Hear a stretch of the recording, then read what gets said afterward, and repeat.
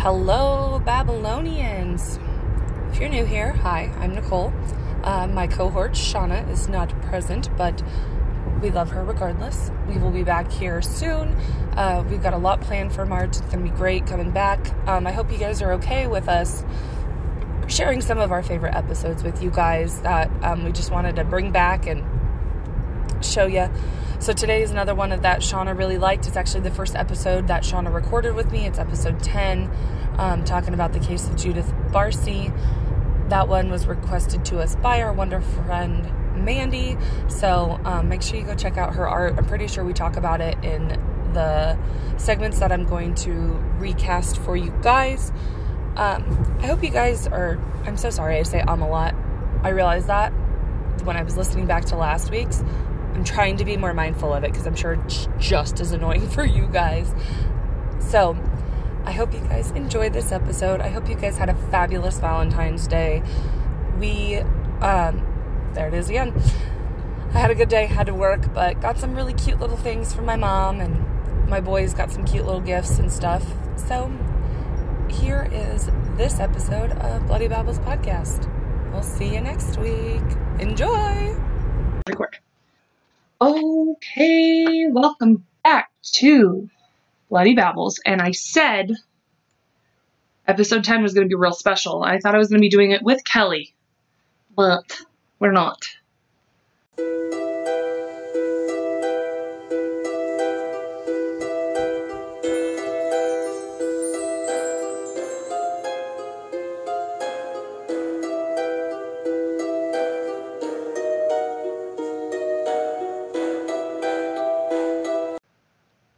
I don't know if my sister is here. Hi. This is my sister, Shauna. Hello. She is she's a big true crime fan as well. Yep. Well as, oh my God, that's so creepy that you said that.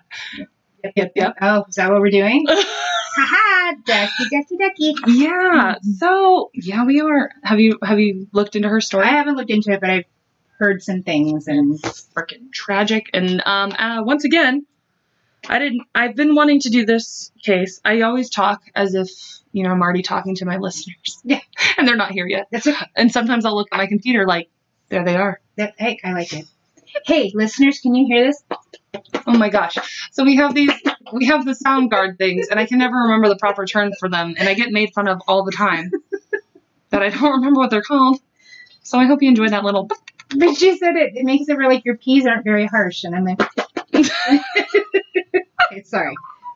But yeah, no, that's Mandy is she's the Wilding Wonder Arts fantastic human. I've shared her on all of our social media, and I follow her on Instagram, and then she told me that she's like, this weird podcast started. Not weird. She didn't say weird. She's like, this random podcast started following my Instagram, and she's like, girl, you're in my ear holes. I'm like, yes. So I was pretty stoked. And so she requested, if you haven't caught on yet, that we're going to be covering the case of Judith Barsi. I hope that's how you say her name. As we all know, I don't pronounce things well. And then I look at the microphone as if it's a person.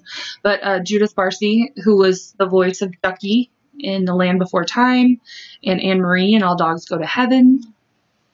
And she had a bright future ahead of her, but obviously if it was a happy story, we wouldn't be talking about it here.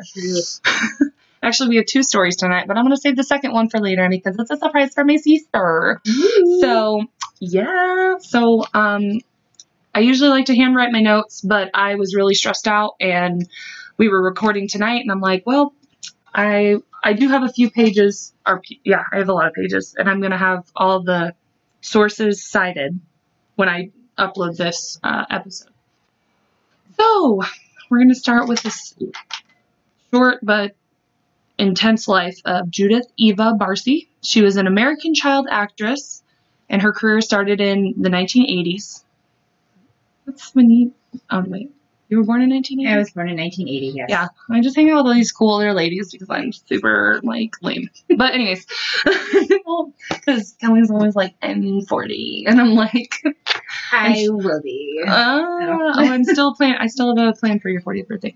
But anyways, so she was born in Los Angeles, California on June 6, 1978 to, I'm going to guess, Joseph Barsi, and her mom's name is Maria Viravax.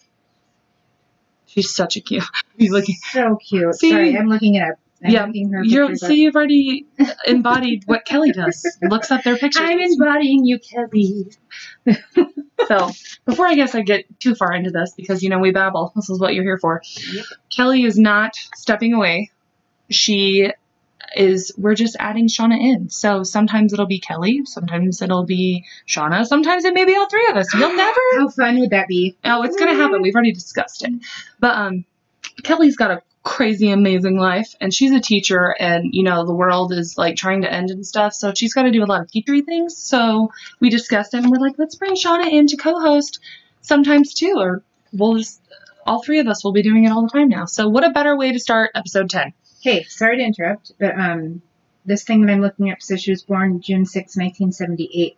Yes. I thought you said 80. So you just she was a child actress in the 80s. Okay, pay attention, Shauna. Okay. Sorry. Judith was born in L.A. June 6, 1978 to Joseph Barsi and Maria Viravax. They had both escaped their home country of Hungary after the 1956 revolution, though they did not encounter each other until several years later. So it's kind of crazy that they ended up together. But they both had neglectful and abusive childhoods. So maybe we'll get a person from Hungary to listen, because now we have Canada and France and I just love it. Yeah, that's exactly what I put on my post today. I was like, bonjour to our French listeners. And then I thought about in the episode that they're going to hear, I tried to pronounce a French word and I'm painfully not French. Yeah. So please don't stop listening. But anyways, back to this story. I can hear my dog scratching on the door, so if you hear that in the background, it's because my dogs are outside. Okay. And we're recording in my house, so we're in a totally brand new scenery, so it's just happening. Okay. Joseph's first marriage was to a lady named Clara. They met on a train while immigrating to France, of course. They were quickly married, and they had 2 children, Barna, who was born in 1957, and I think it's Agi. I don't know how to say it. It's got like an A with a k over it, and AGI is how you spell her name. And she was born in 1958, so they were boom boom babies. And then Judith didn't come till 20 years later. But they moved to there it is. The family moved to New York in the early 60s, and Joseph began to drink and abuse his family physically, emotionally, and verbally. In 1968, Clara fled with her children to Arizona, but he followed them to try and reconcile with her, as one does. But he's pretty shitty in this whole story. But however, their relationship began to improve, and Clara was delighted to see he had stopped drinking. He worked as a plumber, which earned him the nickname Arizona Joe. But that happiness was short-lived, as it always is, because no more than a year later, he threw a cast iron skillet at Clara. So she filed for divorce, and she left him for good. When I want to say, I looked up the spelling, and you missed. It didn't actually hit her, because that's like that right there. Yeah, yeah. I don't know where it hit. Shin, but like that's totally. Okay. Sorry. Yeah, cast iron skillet. That's no joke. But when I'm going to say Aji. Yeah, I like it. I like how that sounds. Mm-hmm. When she was 15, she vowed to never speak to her father again and encouraged her brother to do the same. So Barna and Aji are his first 2 children. So there isn't a lot to say about Maria, who's Judith's mom, her journey from Hungary to the U.S. But she had also been previously married, but they met in 1976. Living in California, and Joseph was working random jobs, and she was a waitress at a local cafe that was popular for immigrants. Apparently Joseph would be like, he'd flash his $100 bills and pay for all his buddies' drinks, and this got her attention. I mean, what wouldn't, especially in like the 60s, like a few $100s was like bank. Yeah. So then they started to see each other regularly, and they were married in August of 77.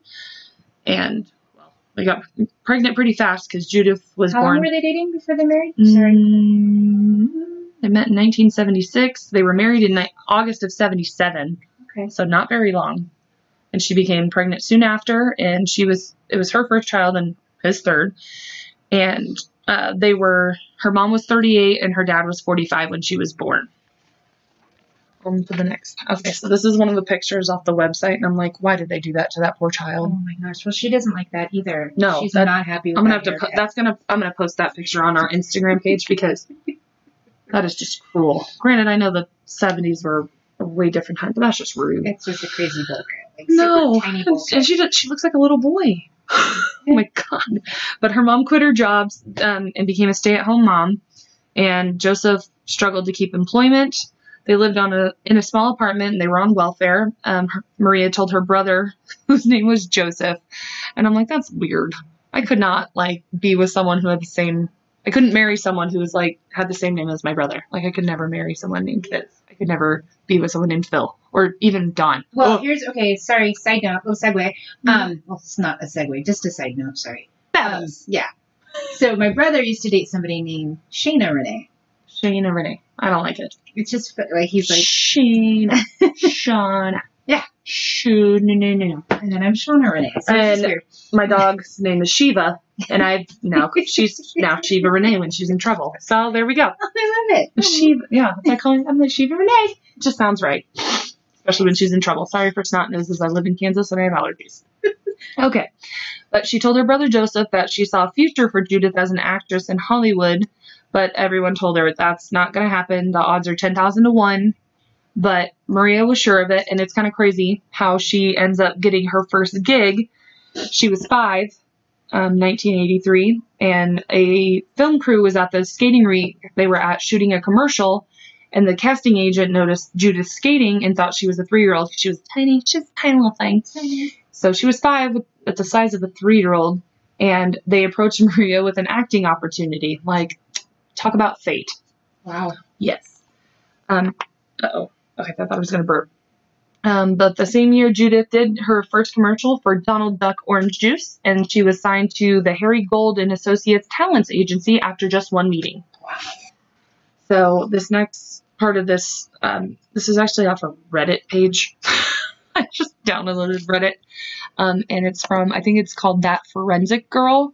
Mm-hmm. Yeah, That Forensics Girl posted, and I've got another story to add with this one once we go through all of Judith's life. But it says a promising career, but the abuse begins. So Judith's rise to fame grew through her appearances in commercials. She worked with Campbell's Tomato Soup, Jif Peanut Butter, and McDonald's. And then in 1984, her breakthrough role, she played Kimberly McDonald in the mini-series called Fatal Vision, which was based on a true story plot which revolved around a man killing his pregnant wife and 2 children. And this role would foreshadow Judith's own fate, which is creepy and sad. Wow. Yeah. Reading all of this, this girl was very detailed in this story, so I give her all the credit. Sorry. Thank you, lady who wrote the story. Yeah, That Forensic Girl. Yeah. Whoop whoop. Okay. After Fatal Vision, she had a lot of opportunities, and she was, 1983, she was 5. She appeared in small roles, on shows called Remington Steele, Knots Landing, and The Fall Guy. I have no idea what any of these shows are, because clearly I don't watch TV. The Fall Guy, but I don't know. And then she even co-starred with Oscar nominee Melinda Dillon on an episode of The Twilight Zone. Ooh. But as she became more successful, Joseph, her dad, felt pressure to pull his own weight around. He felt like, when I was reading this, he almost became jealous because his daughter was getting all this money and helping her family. And he was like, I'm the man of the family. I should be doing this, not my 5-year-old daughter. But he was jealous. Just jealous in general. Jealous in general. That sure seems to be a big thing with Hollywood kids as parents. Yep. He couldn't find a secure job and, of course, turned to alcohol again. In 1 year, he was arrested 3 different occasions for DUIs. He would constantly argue with his wife and turning violent within the blink of an eye. When he wasn't verbally abusing his wife, he would strike her across the face or attempt to choke her. So he's a real swell guy, and I'm glad he's not alive anymore. Spoiler alert. But it's fair to say that Judith probably witnessed a lot of the abuse between her parents, but she always maintained her composure on set and gave no indication that something was going on at home. Probably her escape, man. Yeah. And, like, I mean, this isn't a super clear picture, but she's just so cute. cute. You guys look her up, for real. Like, and I'll post pictures of her on Instagram because that's where I post most everything. When it comes to what our shows entail. There it is, excuse me. By 1986, she was making $100,000 a year from commercials and television reruns. And thanks to this, the family was able to purchase a 3-bedroom house in Canoga Park. That's where I was born! Oh my gosh! Oh my gosh, that's so cool! I knew we were going to find a connection at some point. Fun fact, that's where my sister was born. Okay, well, I can't keep saying sister. She's married to my brother, so she's my sister-in-law, but I say sister because that's what she is. I'm your sister. It's fine. But I don't want to be like my sister and brother and say something and people are going to be like, wait. Let them think weird things. It's fine. I mean, they probably think that because we're from Kansas. But clearly we're not because she was born in Canoga Park. Neighborhood located in the San Fernando Valley. The first thing Arizona Joe did was have a spiked fence placed around the property, which, I mean, I get that. She's a famous little actress and she's adorable, but you're a piece of shit. But anyways, I'm fine. She's not. I'm not fine.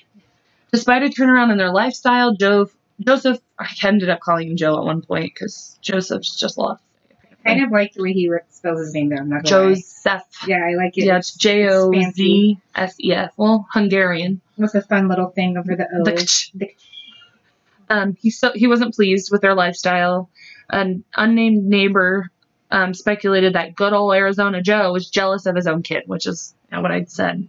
It was a plausible theory. She was making more money than both of her parents, and she hadn't escaped another country due to an uprising. And it was speculated that Joseph thought she was ungrateful and deemed that she had it easy compared to him. I'm like, she's 5. She's 5. And as a parent, shouldn't you be, like, excited? This is what you wanted? Isn't this what you wanted for your children? Was it a better life than you had? Yeah. Ew. I hate him. Ugh. You're going to hate him more. I'm going to, yes. Another neighbor recalled an incident where Judith was playing in the yard and Maria came home with a toy kite. And before she could even play with it, Joseph snatched it out of her hands and she yelled, "You're going to break it." And he looked at her and said, "You see that? She's a spoiled brat who doesn't want to share." She's 5. Oh my God, you're how old, sir? 500. Yeah. But anyways, he then smashed the kite into tiny pieces. I wish I could have just kidnapped her and just loved her and just hugged her. Anyways, that same year, I think I said 86. I don't know. 80s. Well, yeah, 1986. Yeah. She was reproached. No. Was approached by Don Bluth, Bluth, for a role in what would be later known as The Land Before Time. So if you guys didn't notice, she auditioned and she got asked to play the Ducky. Well, play the role of Ducky. Yep. She chimed, which she said that whenever she got the role, and so they put it, incorporated that into her character, which is what literally. That's so sweet. It is so sweet. Yep. And that's on. Spoiler alert! It's on her gravestone. Anyways, yeah. Well, Shauna's super emotional, so she hears sobs and snots. It's fine. That's me. I'm crazy emotional all the time, but it's fine. Okay, good. I switched websites and I was like, is it still recording? Sorry, it was me. No, that's okay. I'm glad you moved away from the microphone because we're sitting really close to him. But anyways, she also had guest starring roles on Punky Brewster and Cheers. I loved Punky Brewster. Growing up, I wanted to be her. I loved Cheers. I would watch it a lot. So now I'm like, now I want to go back and like rewatch it and be like, look at that cute, sweet little angel. Her career took off at a faster pace than they were prepared for, and her mom was able to befriend other stage moms. But things were not going well at home, which, I mean, with Joseph as your dad, yeah, he extended the cruelty of his abuse solely towards Judith. At a house party one evening, he followed her into the kitchen, yanked her ponytail, and she ended up hitting the floor. He didn't like all the attention she was receiving from guests. But as an apology, he went out shopping the next day and bought her a pink television set for her room. Because that makes up for it. You freaking She was on as they said, another haunting role was her portrayal of an abused child on Cagney and Lacey. She did not inform any adults of the real life abuse she was experiencing, which eventually she does. But yeah, it's so sweet. Why would you want to hurt that little girl? But anyways, when she wasn't at school or when her daughter wasn't at school or at an acting gig, Maria took every opportunity she could to get Judith out of the house so they weren't stuck there with Joe, motherfucking bitch. Anyways, they'd go to restaurants or visit family friends. Judith was taught Hungarian and spoke it fluently, and they would communicate in that language with her mother when they went to public places so nobody could figure out what they were saying. On June 10th, 1986, Judith celebrated her 8th birthday at a bowling alley with her friends from school. Joseph was absent, and Maria allegedly told another parent in passing that her husband was stuck at home getting drunk. Well, she wasn't lying. Yeah. He often showed her where he kept a can of gasoline and threatened to burn the house if she or Judith tried to leave. Ugh. The abuse worsened. Judith told her friend Trixie that her father had thrown pots and pans at her in a drunken rage, resulting in a bloody nose. Oh, that's a cute little name. Judith and Trixie.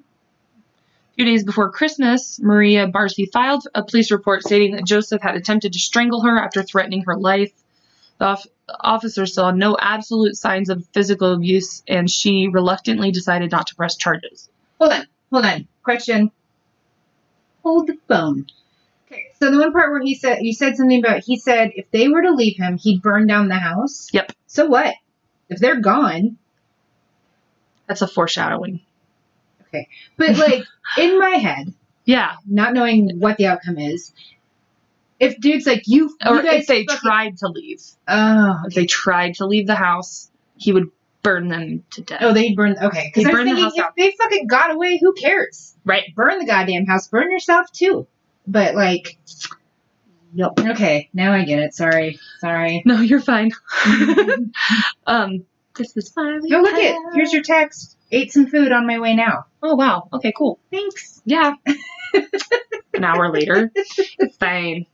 As 1987 approached, Judith landed her first theatrical role in Jaws, The Revenge. The part required her and Maria to fly out to the Bahamas, but Joseph found out about this, came into Judith's room while she was packing her suitcase. I don't know if this is a trigger warning, but this is kind of sad and scary. He took a kitchen knife and held it against her neck. And he told her, if you and your mother don't come back after the shooting the movie, I'm going to cut your throat. He growled at her. Like, oh my God, but that was the opportunity. Like that, no, Dad, that shouldn't, I'm not. I know, they should have. Negating how serious that is. But if you guys don't come back, I'm going to cut your throat. Okay, we'll be back. And then you don't fucking come back. And how is he going to get clipped to your throat? He's not going to. Right. You're gone. You're out of there. You fly back from the Bahamas. You go stay with family, friends, some of these fucking mothers that you've been hanging out with, Maria. Yep. And your daughter's making some bank, so, like... Run. Oh, run. Goodness. It's unfortunate that there were opportunities. That they were just so scared that he would find them. Right. I know. It wasn't that long ago, but it was such a different time. I've fortunately never been in a physically abusive relationship, so the fear for your life, I can only... But, like, when you have the opportunity to get away from someone, it's like the universe tells you... You're going to the Bahamas. Yeah. Hello. Like, someone's gonna take care of you. Yeah. But anyways, okay, so they arrived at the island to start filming. Maria told anyone who would listen about her fears for Judith's safety. She was constantly crying out. Studio teacher Linda Stone Elster recalled, this is quote, almost to the point where nobody took her seriously. It was like, oh, here goes Maria again, just worried about going home to this crazy person. No. I bet all those people feel awful considering what happens. Different time, it doesn't matter. People still have feelings and people still see things. You see somebody's crying and hurting and you'd think someone would be like, if this is serious, come stay with me. Let's stay. But they're like, oh, they just feel like she's crying wolf. Stupid Hollywood. Yep. Stereotypes of the eye roll. They have a picture of Judith on the beach shooting for this Jaws, and it said, the film was panned by critics, but Judith's role as Thea Brody is remembered fondly. She even wore her own swimsuits for the beach scenes.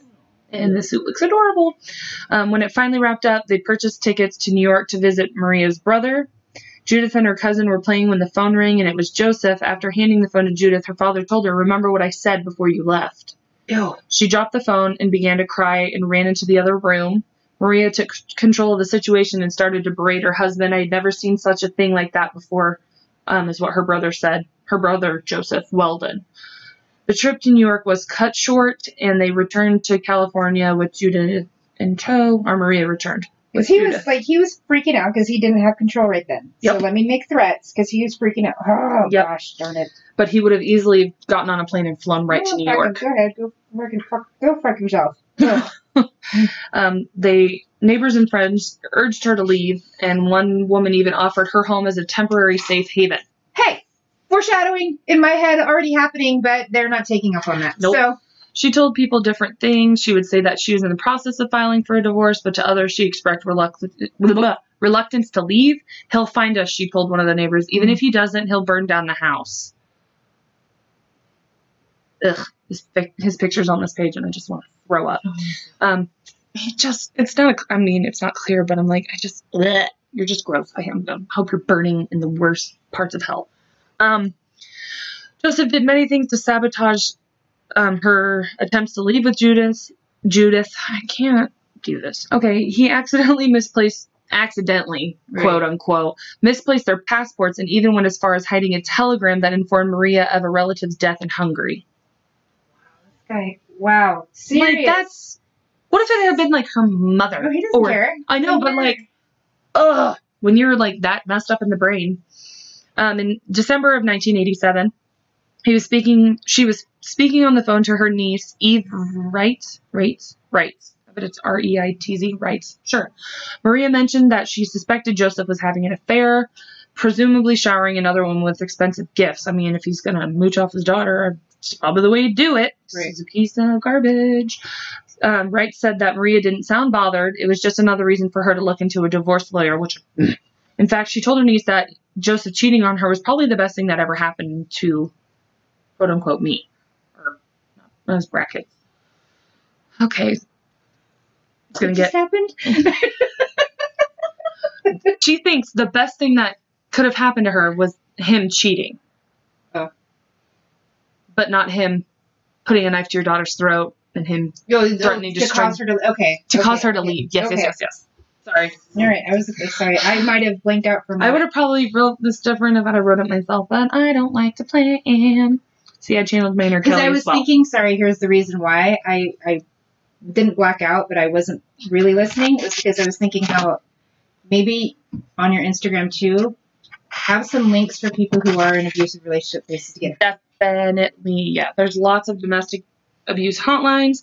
If you're listening to this Yes. and you think something is going on, message me and ask about my merch, because I don't have merch. But if you are listening to this and you need help, reach out to me. I will figure it out. Yes. I know a lot of people. Yes. My sister that's sitting in front of me, her husband, my brother, is a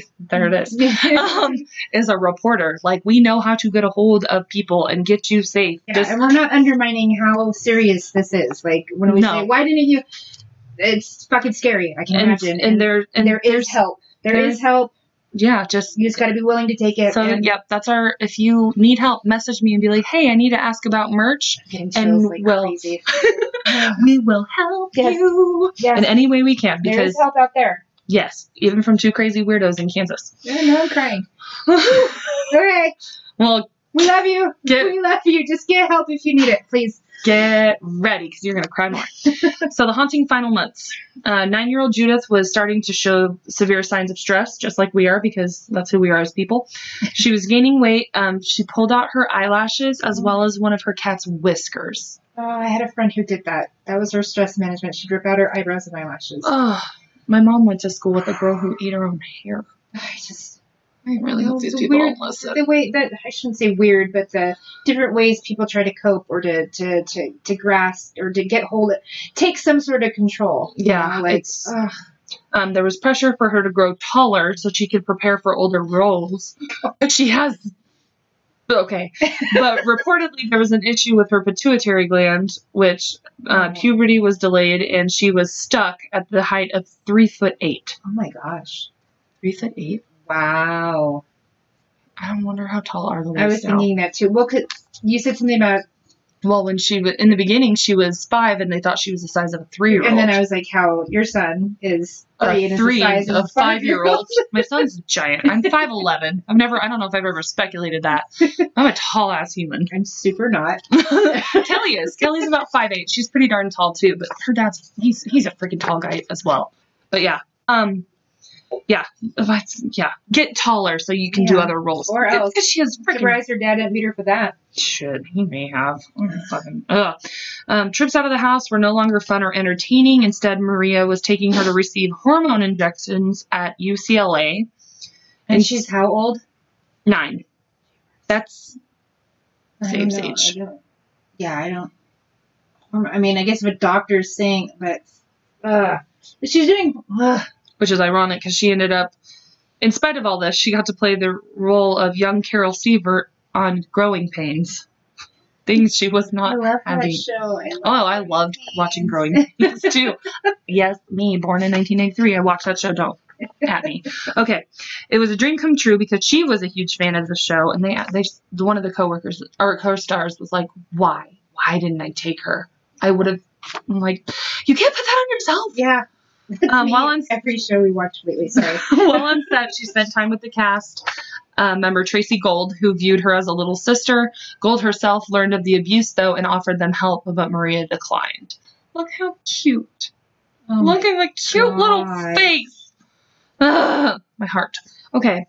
A few months later, Maria started renting an apartment in Panorama City as a daytime haven for her and her daughter. But at night, they'd still go home to their dad, but it was just somewhere to go hide away from that piece of garbage. I haven't said that enough this episode. Garbage. Okay.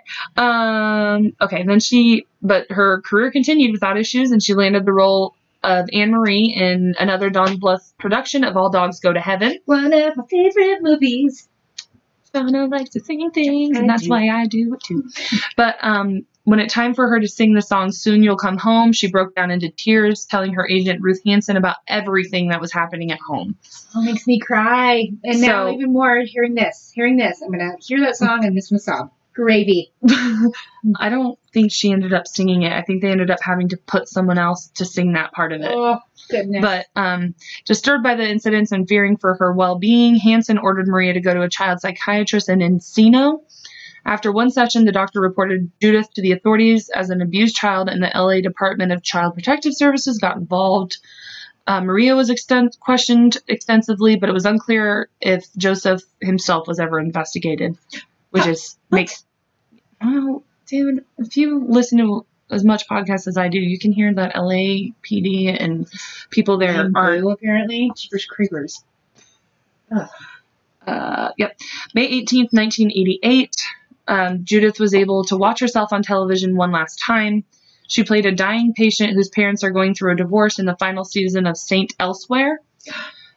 You know that show too? I don't know. It wasn't one that I watched, but I heard it.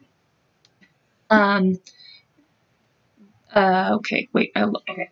As June rolled around, Joseph had reached out to his son Barna, who told Aji that her father was eager to see them and make amends.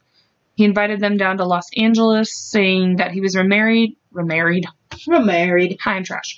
And mentioning they had a half-sister named Judith, who was like a big celebrity. Yeah. Oh, she's your sister. P.S. Hey, your sister's kind of famous, like a lot. They arrived just in time to celebrate Judith's 10th birthday. Barna spent every moment with his father and Maria, and Aji got to know Judith. The little girl was delighted. She had never met her big sister before. In this picture, they're playing with one of their cats. Oh, goodness. She's like, the cat's like laying across Judith. Yeah. After a few days, Aji, like Barna, was ready to forgive their father for his past actions, but something about Judith's behavior made her hesitate.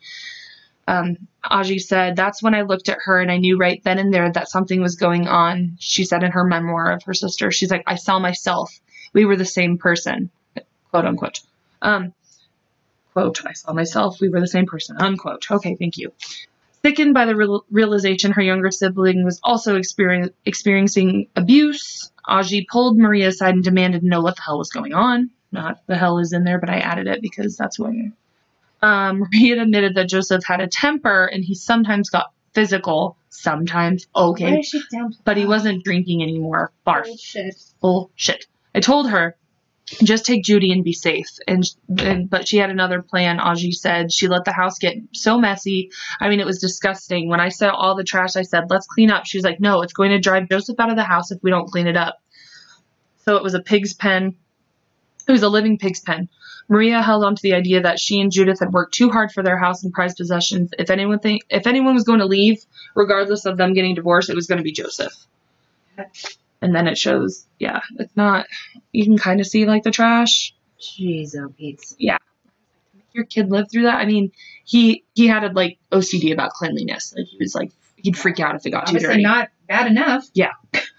Barna and Aji were about to return home to Arizona when Judith approached them as they headed out the door. Barna was loading their things into the car, and Judith told her sister, Aji, take me with you. I'm scared that father is going to do something bad. Heartbroken and knowing the little girl's distress, Aji bent down and assured her that things were going to be okay. I told her that he had hurt Barna and me as children, but everything was all right in the end. It was only a temporary situation. I told her she had to be strong, and I'll never forget the look in her eyes as we left. I'm pretty sure that was the last day they saw her. Ugh. There's a sobbing mess. And I'm not going to look at her because then I'll start crying too. At some point in early July, Joseph followed Maria to their apartment in Panorama City. She was carrying boxes, and when confronted, she told her she was helping a friend move in. Shortly after, Maria told a friend she was planning on cashing Judith's $12,000 tax refund check before her husband could get his hands on it. She was most likely finally going to get ready to leave him and take Judith away once and for all. Most likely, huh? It's taken how fucking long? Right. 10 years. She had to make sure he would get little or none of their child's earnings until the divorce papers arrived. She also notified CPS that she was divorcing him and that they'd be moving into the apartment with Judith. Believe it or not, the social worker took her word for it and didn't even bother to visit the home.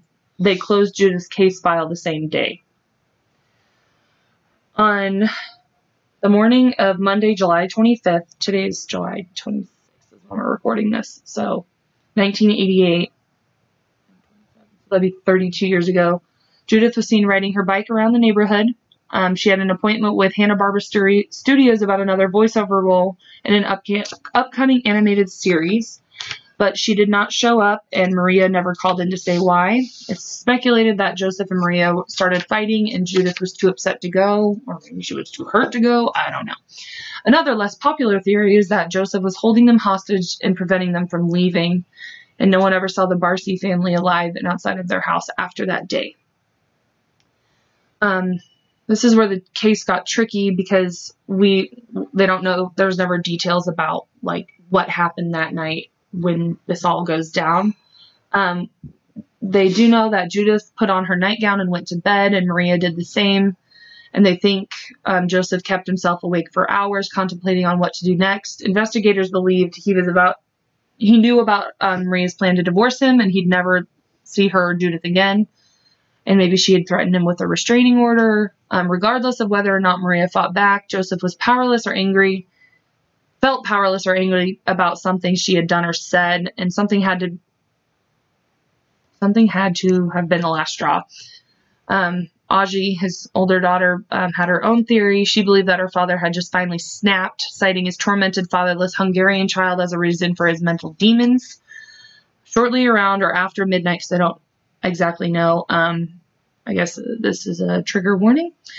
I guess I said that. Okay. He retrieved his .32 caliber pistol and walked into his daughter's bedroom. It said she was laying facing the wall. Disturbingly enough, walked into her bedroom. She died instantly from a single shot to the head right above her right ear. Disturbingly enough, they think that she was more than likely awake when he came into her room. Yeah. Hearing the shot, Maria ran out of her bedroom down the hall to confront her husband, and they think she may have tried to fight for the gun. Just different sources cite that she had defensive wounds, but this is unconfirmed. Maria was overpowered, forced onto her knees, and she was shot in the head as well. Investigators agree that Judith was killed first because they think if Joseph had gone after Maria before her, the child would have tried to flee, and thus her body would have been elsewhere in the house other than in her bed. Okay, I had to look at your face. I was scared. Ruth was informed that Judith missed her appointment and called the Barsi residence around noon on July 26th. Which was today. That's weird. She was so this was around noon on July 26th. He answered the phone.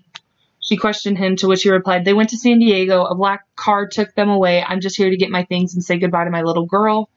Okay. Confused, Hansen allegedly tried to call the resident again, but her call was ignored.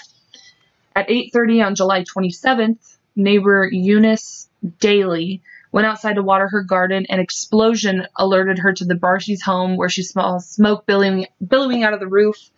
Firefighters, paramedics, and police swarmed the area, and flames were put out. 3 bodies remained inside the residence. Maria, aged 48, was found at the end of the hallway. Judith, aged 10, in her canopy bed. It was noted that a cap to a can of gasoline was found just a few feet from her body, Judith. Both mother and daughter had been burned beyond recognition.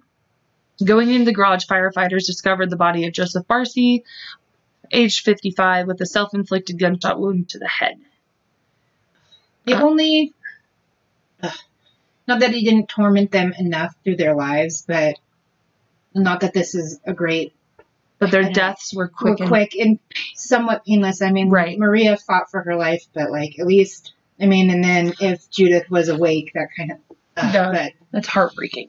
But at least, yeah, he wasn't like, I'm going to torture you. I've tortured you enough throughout your life, so this is going to be a pretty quick death. Because he definitely could have. Medical examiner concluded that all 3 Barsi families were deceased before the fire could really spread. None of their lungs showed signs of smoke inhalation. There's confusion on which day Judith and Maria had been murdered, either July 25th or 26th. It was confirmed that they'd been dead for more than 24 hours, but less than 48. Judith's death certificate, it lists her date as July 27th, even though that was the day her body was discovered. So, but it says in memory of the lovely Judith Eva Barsi, 1978 to 1988, our concrete angel. Yep. Ah, goodness. Yes. Judith and Maria were buried to each other and laid to rest in unmarked graves on August 8th in Forest Lawn Memorial Park. In 2004, fans organized a donation campaign, and the 2 were finally given their headstones. So they were buried by each other? They were buried by each other, but they didn't have grave markers. Growing Pains star Tracy Gold read the eulogy at the little girl's funeral. Jaws co-star, on-screen father Lance Guest was one of her pallbearers. Yes. 3 of Judith's projects were released posthumously. What? I don't know what that word. Posthumously. I don't know that word. Oh my god, I'm stressed out. The Land Before Time premiered in November of 1988, becoming a very well-loved memory to kids all around the world. It's perhaps Judith's most famous role in her short, prolific career. Oddly enough, most people learn about her tragic fate when they have an innocent curiosity such as, what's Ducky's voice actress doing nowadays? Oh, wow. Yep. She had a supporting role in ABC after-school special called The Family Again, starring alongside Ricky Lake, Ray Perlman, and Tanya Crow. Ironically, along with the title, the episode dealt with grief and healing, and the end credits read, "This film is dedicated to the loving memory of Judith Barsi." Oh, man. And then they said for her role in All Dogs Go to Heaven, which wasn't released until 1989, she completed all of her lines, but another actress had to be brought in for Anne Marie singing due to Judith's heartbreaking reluctance to sing such a heavy song. The film's ending song, Love Survives, was dedicated to her. Judith's final lines in the film also feel like a punch to the stomach when you learn her story. They don't have them listed.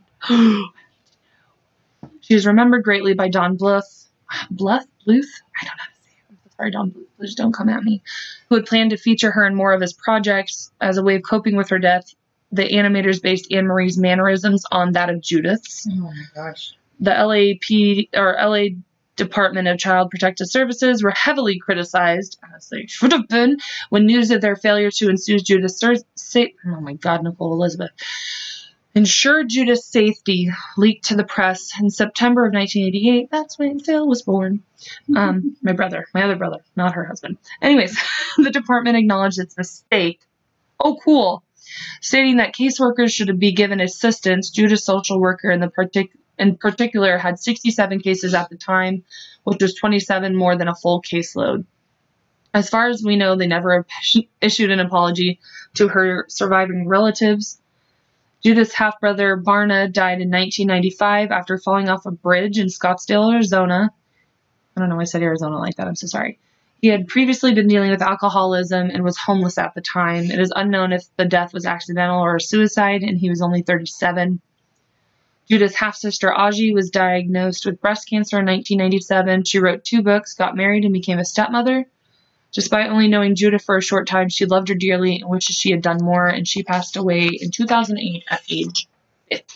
Gosh, if my internet would work, I can tell you the last freaking lines. I'm gonna cry. No. Do I need to read it? Maybe. Okay. Okay, it says, so Anne-Marie's looking at Charlie, because I could see it in my head. Yeah. Anne-Marie. Okay, you're going to have to read it. Yeah. Okay.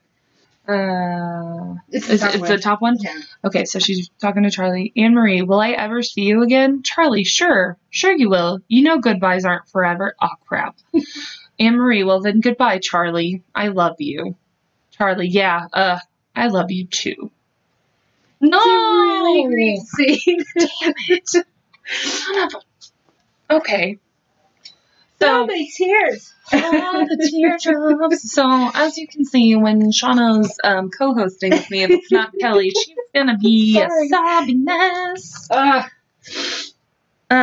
So I obviously, I mean, that was a really detailed, awesome, like very well put together about her short life, like short and tragic. So there's this new show called Murder House Flip, and it remodels homes where people were murdered. Nuh-uh. I'm gonna go now. This is my house and I'm leaving. I'm out. Oh my gosh. What happened to my phone? There it is. Hello. Murder House Flip. Well, I was trying to read the title and it did not work that way. Fine. So they ended up remodeling the home where Judith was shot by her dad, and where he shot his wife too. It was a family home. It was a 4-bedroom, 2-bathroom home in Canoga Park, California. This family moved there in 2001. That's just a magazine article. And more things. Season 1 of Murder House Flip is now streaming on Quibi. I know that's a big streaming thing now. I've wanted to just download it just because I see this one show with Anna Kendrick and again it looks hilarious. But anyways, and now there's Murder House Flip, so I'm like, I may have to download Quibi. Hey, Quibi, sponsor us. But anyways, this family that moved in there, the Bernal family, is told throughout episodes 10 through 12. Each episode is around under 10 minutes, and quick bites, big stories is what can be searched. They said that in the one room, their daughter Gabby, she was 10 years old, had trouble sleeping because she felt like she was being watched, which would haunt her into adulthood. As it turns out, her bedroom was also the bedroom of Judith Barsi's. Knowing that, Gabby says she had never been able to see facing towards the window, as that's how Judith was killed. She was laying towards the window and he walked in the room, and yeah, you know the rest. She started hanging dream catchers on her wall to help ward off the nightmares that she developed. When the family first moved in 19 years before, Gabby had made an imaginary friend named Joseph, which they later realized was the name of the killer. Like, what are the freaking odds? Now I want to watch this. Yeah. Well, and the little bit of research I've done on like spirits and stuff like that, my husband and I were talking about it last night actually, because we've been watching a lot of Well, we were watching, I don't know if you've seen the show Believers, but it's freaking phenomenal on Travel Channel. It's about ghosts and blah, blah, blah. Anyway, so, spirits aren't like, if there's a child spirit, it's a demon. There's no, children always go to the other side. Oh. So, it's always that makes sense. A demon. Annabelle. Right. Like, and then, so this one that was going on, it was like, and this one story was supposedly a child, but it was doing awful, awful things. So, well, that makes sense. Mm-hmm. There was something else. They completely like renovated the house. They ripped out one of the walls. They completely remodeled they redid Gabby's bedroom, which was Judith's, transformed it into a chic, classy retreat, an adult bedroom, she later exclaimed at the reveal. They redid the backyard. There was something else that I read in here. I just thought it was kind of interesting. I'd never even heard of it. I'm like, there it is. The hallway got a new coat of paint. Light fixtures were swapped out for recessed lighting, and some statement pieces were added to complete the look. I'm gonna have to look it up. I'll try to see if I can add pictures of that onto the episode. Maybe not just demon, evil. Sorry. I was like thinking about what I just said. It doesn't have to be demon, it's just evil. Gross. Evil spirits.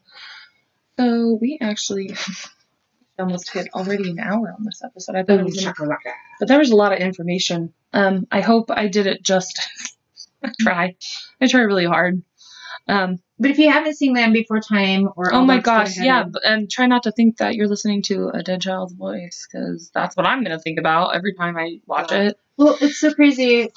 My second youngest son was watching All Dogs Go to Heaven the other night, and I was going pee, and I could hear Anne Marie's song. Oh. And I start crying, and I haven't watched this movie in a while, but right. And he looks at me and he's like, "What's wrong with you?" I'm like, "It's just such a great movie, a great song." Okay, so we've got time. We can go. Usually our episodes run about an hour. So, I'm telling a second story because usually, Kelly goes down the rabbit hole, and me and Shauna just decided earlier today, we're like, hey, we're going to record. And she's like, let's do it tonight. And I'm like, great, let's do this. Oh, God, I have nothing. So welcome to episode 10, part 2. No, we're going to keep going. We're going to keep on trucking. Right. So you actually sent me a picture of a gravestone. Okay. There's a lot of articles, but they all kind of say the same thing. And it's about this lady. Her name is Lily E. Gray.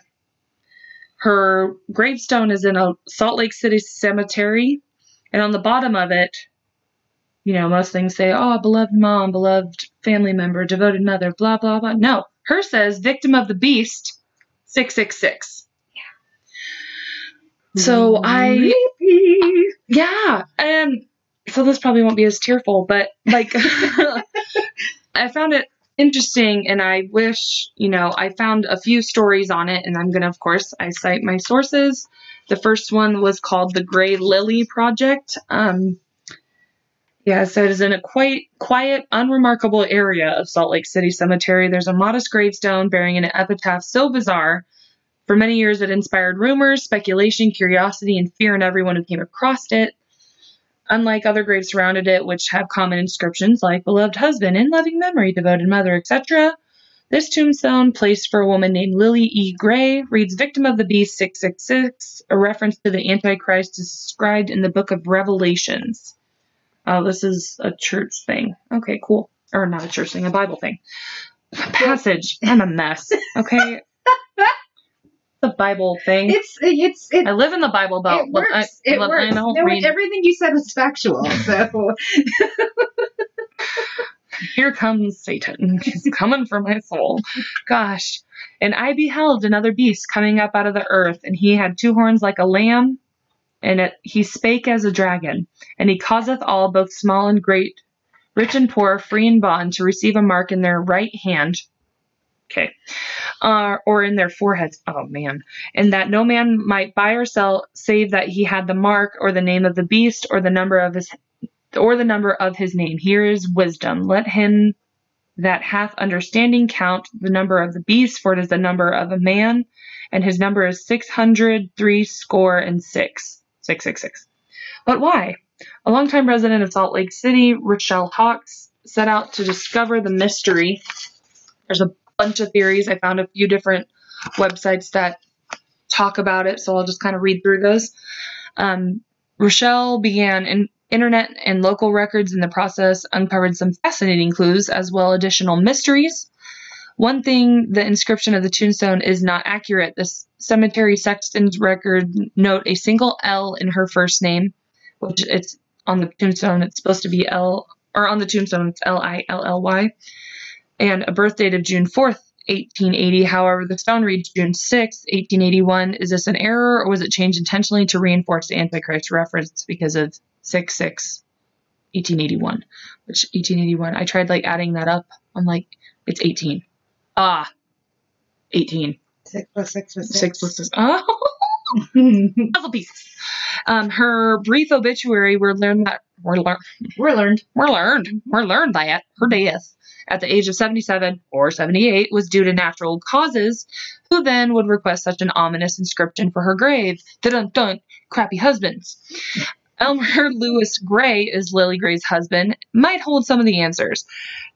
She married Elmer when she was 72 years old, which I'm like, okay, well, whatever. And he may have been incarcerated prior to their marriage. Rochelle Hawks believes, I have found records for an Elmer L. Gray's criminal pardons application in 1947. I also found a 1901 Ogden Stand-in newspaper clipping in which a man named Elmer Gray was arrested and sentenced to 5 days on the rock pile for stealing an umbrella valued at $3.50 from the Payne and Hearst Company. I have no way of knowing if this is the same Elmer Gray, but the date and his age seems to fit. You must stand on a rock pile for 5 days. Stand on the rock pile! Interestingly, Elmer is buried in the same cemetery, though in a plot far from Lily's. Oh. He didn't want to be married. Okay. Married. Not married. Buried. God. I didn't drink anything. Usually I'm drinking with Kelly. I've done enough drinking this whole weekend. More clues might have been found in the decoration on the tombstones of both Lily and Elmer. The flower on her grave is an evening primrose, and according to cemetery symbolism, the primrose, when used on tombstones, symbolizes youth, hope, memory, eternal love, and sadness. The primrose nickname, however, is Devil's Lantern. Wait, how does it... Okay. The Devil's Lantern. Yep. On Elmer's tombstone, however, we have daffodils or narcissus, which is... Narcissus? Narcissus. Well, that makes so much sense. Which is used in funerary art? Funerary art? What the fuck kind of word is that? It can have such negative connotations as narcissism, self-love, and vanity. What? I want to send a bouquet to someone that we know. Never mind. Don't get me started. I won't. That's all. We could do it offline, off podcast. I feel bad that it's raining outside and the doggies are outside. Okay, well, let's turn this up and let them in.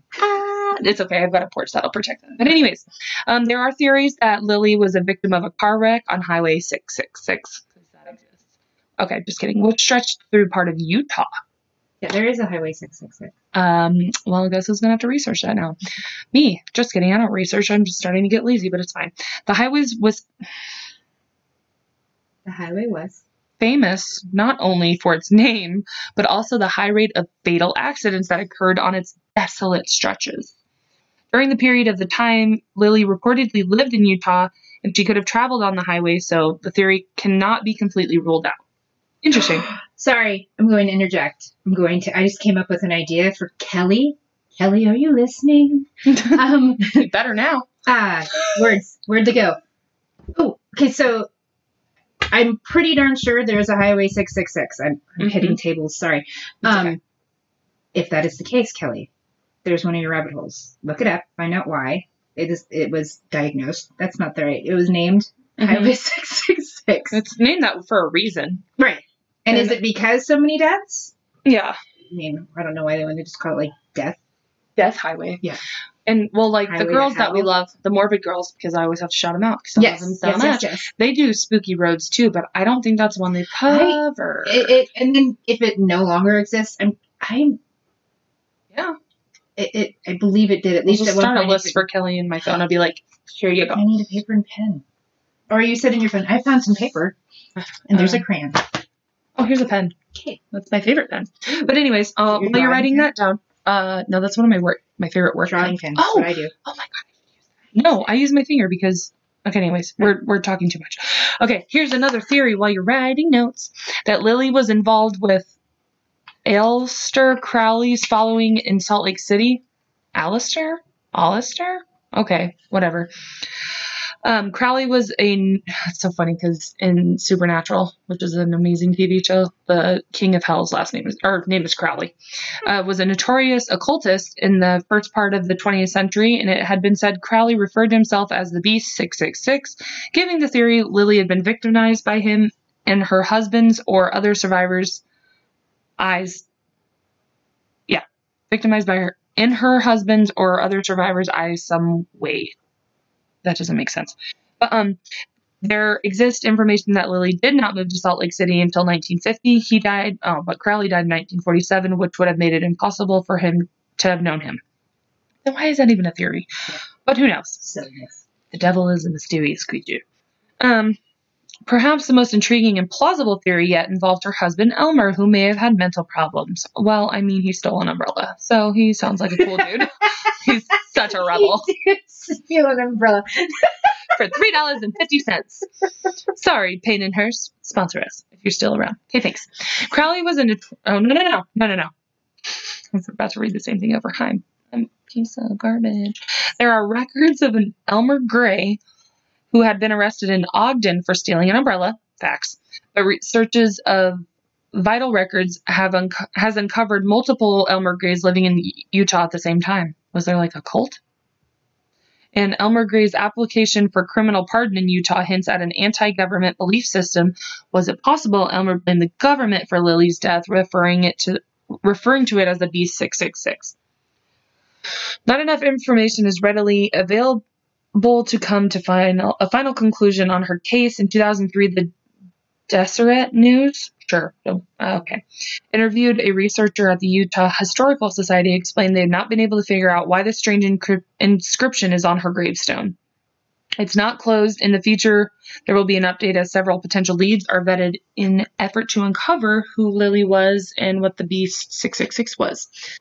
So, okay. So she died of natural causes. See, this one. I thought I saw somewhere with the little tiny, minute amount of looking up some things when I sent you the picture. Right.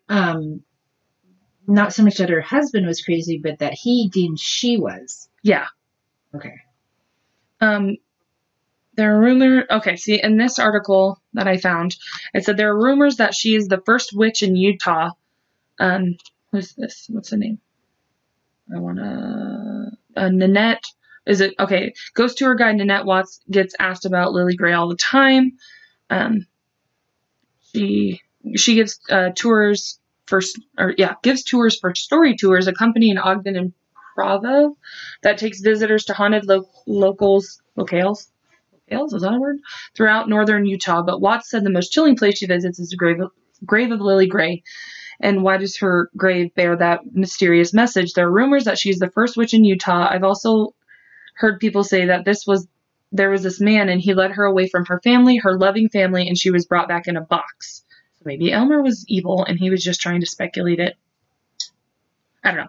Are these just rumors? Watts said likely there are. There are no records according to Utah State Archives of there ever being anything untoward about Lily's life. And then her husband is another story. Then it says he was, okay, so that one said he stole an umbrella. This article says he was a notorious criminal, jailed in 1937 for 10 years after robbing Camas Confectionery. And then it said they met in Nevada late in their life, because they said they got married when she was like 72 and then she died 5 years later. Late in their life, according to records, with a seemingly paranoid personality, which was more apparent while he was locked up in jail. With a criminal history, Elmer had a lot more interaction with government agencies. Gina Strack, and she's a Utah historian. Oh, this is his application for termination of parole. Never been in court in Utah. No place and no time. Maybe I'll just post the picture of that. And that was dated March 15th, 1947. Wow. Gray's parole application seemingly shows a paranoid man with the anti-government sentiment. During his hearing, he used an alias, Woodrow Lamb, a bum. He did not get released from prison that day, apparently, when he asked to leave. Eventually, he was released, and then he met Lily. There's little known about their courtship, only a wedding certificate from the state of Nevada. The two relocated to Utah and lived in a house on in the Poplar Grove neighborhood. She died just a few years after they were married of natural causes. Questions remain as to what type of marriage they had. Strack believes Elmer Gray is behind the mysterious inscription on her tombstone, which is located 13 rows in the northeast corner of the Salt Lake City Cemetery. 13 rows? There's another. Ooh. I love the number 13. Watts says there's another allusion to the devil on her grave that most people might not recognize, and it talks about that primrose flower, which is the devil lantern, but it's also the symbol of deep love, longing, and missing someone. Apparently this flower has a lot of meaning. And any lotion I get, I really like the smell of it. It's primrose. Love it. Yes. Dang it. Watts believes it could be Elmer Gray was angry with the government for not letting him ride in the ambulance with Lily to the hospital, as was state law, where she died of a pulmonary embolism in 1952.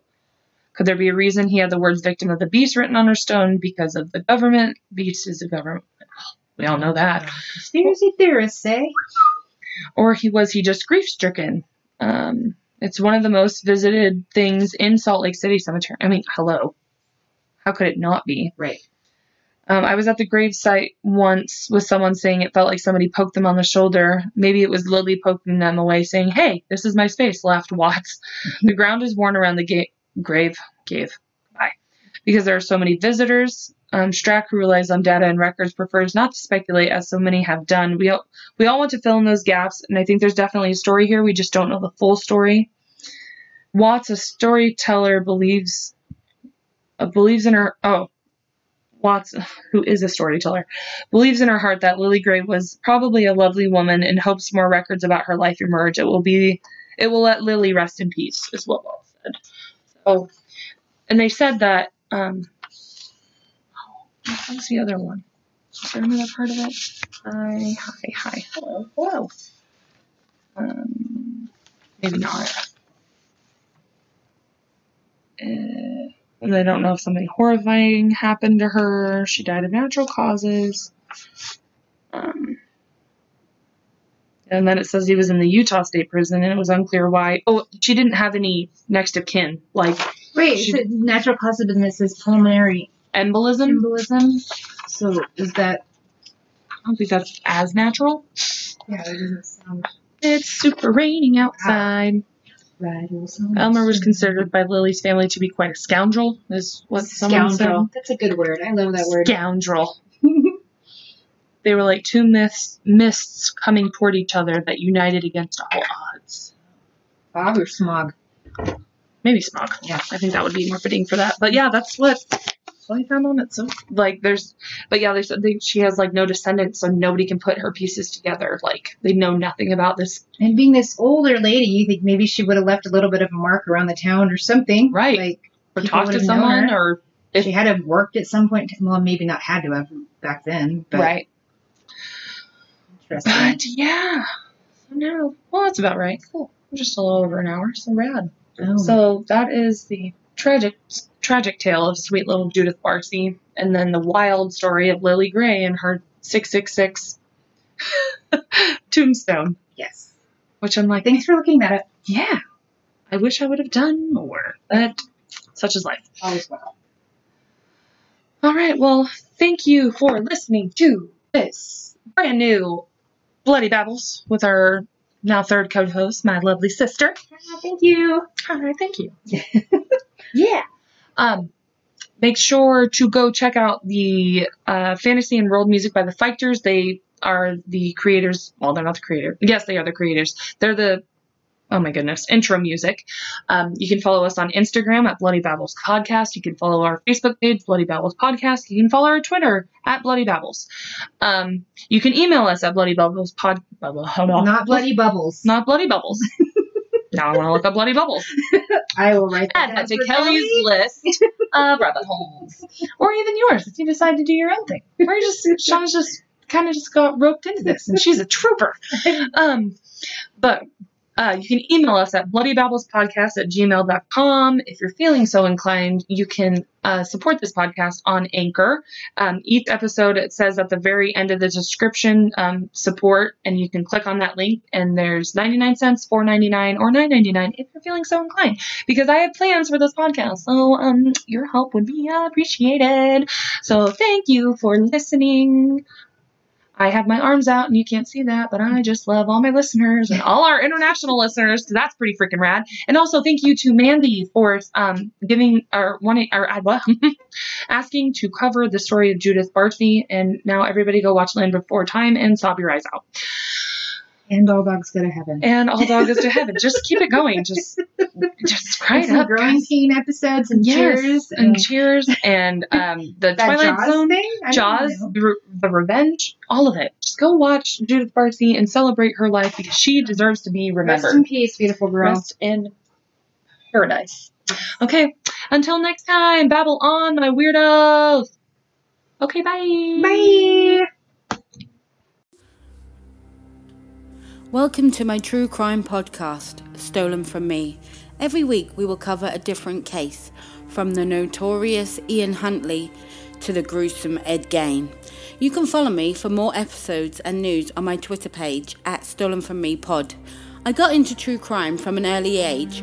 I was around 8 years old at the time, and at school we had to write to someone famous. Everybody decided to write to the Queen, but I didn't want to do that. So I decided I was going to write to the Cray twins.